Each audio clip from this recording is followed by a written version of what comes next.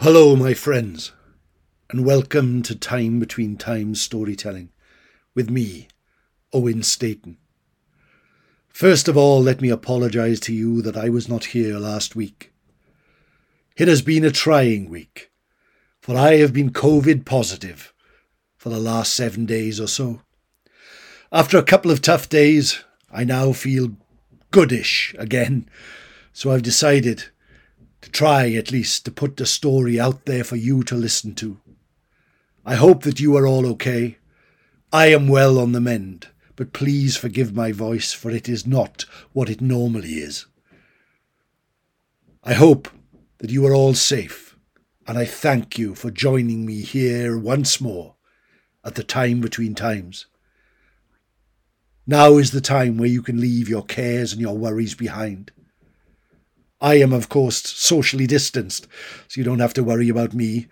I can put a mask on if you like, but I think that we are all safe here. So let's forget about all our cares, our worries, our strife, and relax. Sit back, and for just a few moments, lose ourselves in the time between times. The time when it is neither night nor day, but the sun is gone and the sky is grey. The time when the veil between our world and the fairy world grows wafer thin. So thin that for just a few moments you can reach into the realm of fairies. And for a few moments they can reach into our realm. Now is the time that people see lights in the sky. Now is the time that people see fairies. Now is the time that people see ghosts. But now is the time that we all gather together around the fireplace, where the embers are dying but our imaginations come alive. Now is the time between times. Breathe in, look around, see all the faces gathered around here, and know that you are amongst friends. Know that whatever ails you in the real world cannot harm you at the time between times. Far away you can hear the howl of wolves, you can hear the growl of bears. But here you are safe, as I tell you one of the creepiest tales I know. A tale that will send a shiver down your spine, but bring happiness to your heart. For this, as we look outside, we can smell the air starting to change. Autumn is coming upon us. The winter will soon be here, and the time of stories grows ever stronger. So tonight, I am going to tell you the tale of the Brenin Lwyd. The Brenin Lwyd, one of the darkest, creepiest people in the whole of Welsh folklore. But where does this tale come from? It starts long ago when the world was young, with a princess of North Wales called Ellen. She was one of the fairest maids you will ever know. She loved to hunt, she loved to ride, she loved to make merry with her friends. But she was the princess, the daughter of the King of North Wales, and he wished her to marry. She had no choice in the matter, and she was due to marry a prince from South Wales. But the night before the wedding, she decided to go hunting and riding one last time as a free woman. She rode through the forests, through the fields, down by the river. She would have rode all night, but at the time between times, the nine, when it becomes neither night nor day, but the sun is gone and the sky is grey, something happened that changed Ellen's life forever. A horse slipped suddenly on a stone, and she was thrown from the horse, landing on the ground and banging her head on a rock. She tried to rise, but then slumped back into unconsciousness. And for a few hours she lay there as the night grew dark, until at last she managed to roll over. Far away she could hear hounds baying, and knew that her father had sent hounds out to look for her. But here she was, lying alone. She tried to rise, but felt dizzy. But then she looked around, and there, at the edge of the forest, she could see a dark shape looking at her. "Help me! Help me!" she called. The figure stepped out of the forest, and she could see that it was a knight in armour. but his armour was a strange green hue and covered in moss. He stepped forward and lifted her up, and she looked into his eyes as old as the mountains, and said, "Who are you?" "My name is Wertgold," said the figure. As he spoke, it seemed like the centuries seemed to roll by. It was almost like he spoke in a language long lost, but she understood every word. "I will take you back to your father. Come with me now."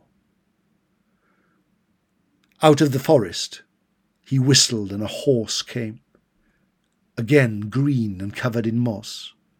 He rode back to the father of Elin, back to the castle, and there he stopped his horse outside and said to her, "I know your fate will be decided tomorrow, but I am here for you, and I will help you just once again."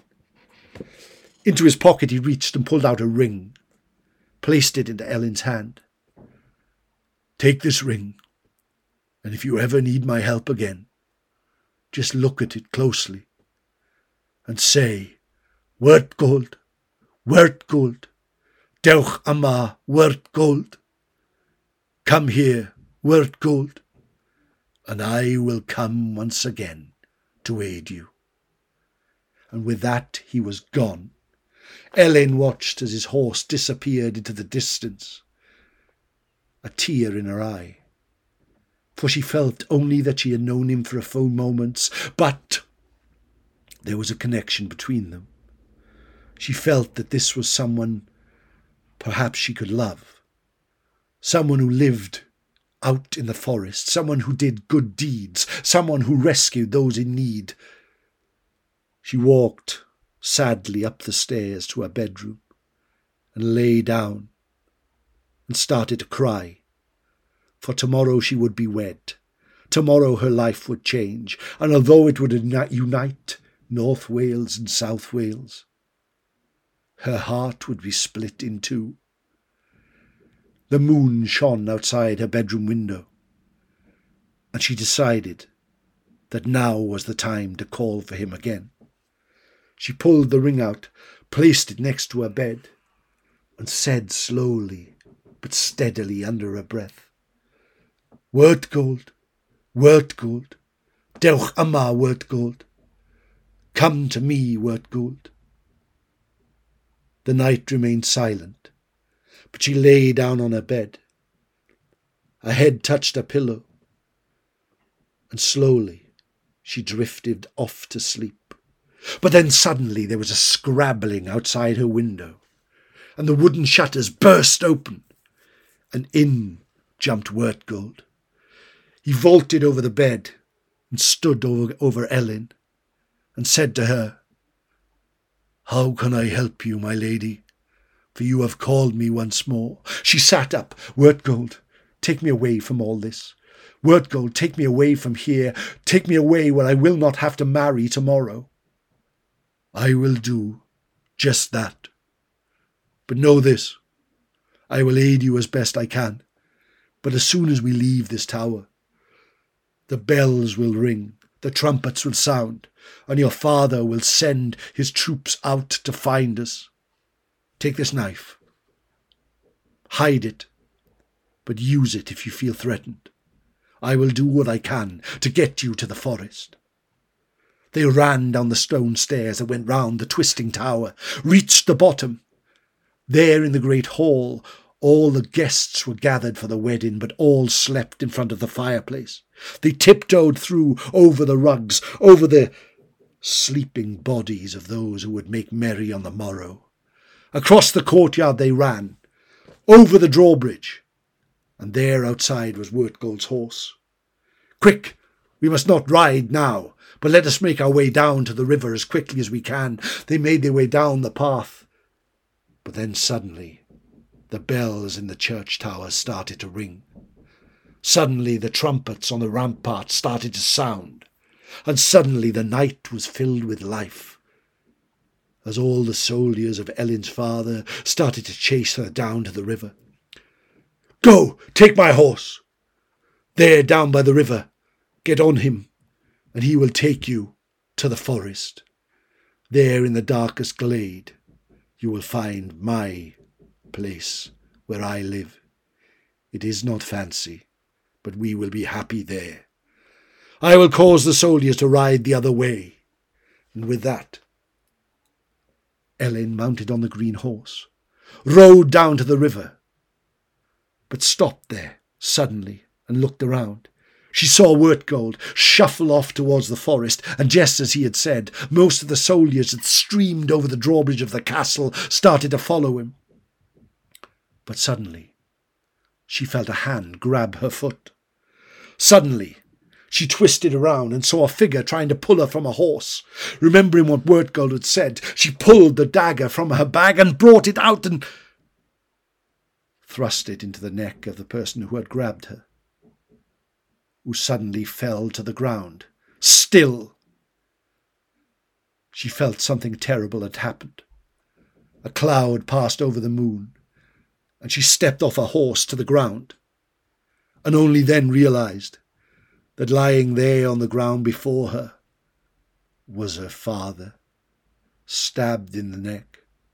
She reached down and tried to pick him up. He opened his eyes and tried to speak, but choking on his own blood, he faded away in front of her as Ellen cried and buried her eyes. Suddenly another figure approached, shuffling forward, and she saw that it was Wertgold. "Look what I have done," she said. "I know what you have done. I knew that what you would do would happen, and I brought it upon you." With that, the knight bent over, twisted and shook, and suddenly out of his head 2 horns like the horns of a goat emerged into the night. His face changed to a grotesque, ugly mask, and the moss grew upon his back. His armour burst, and she looked upon something truly hideous. "What are you?" she said.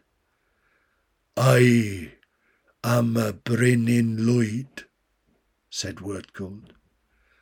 "I am cursed to wander the wild places of Wales. I am cursed to always bring misfortune. I am cursed to carry this burden with me forevermore.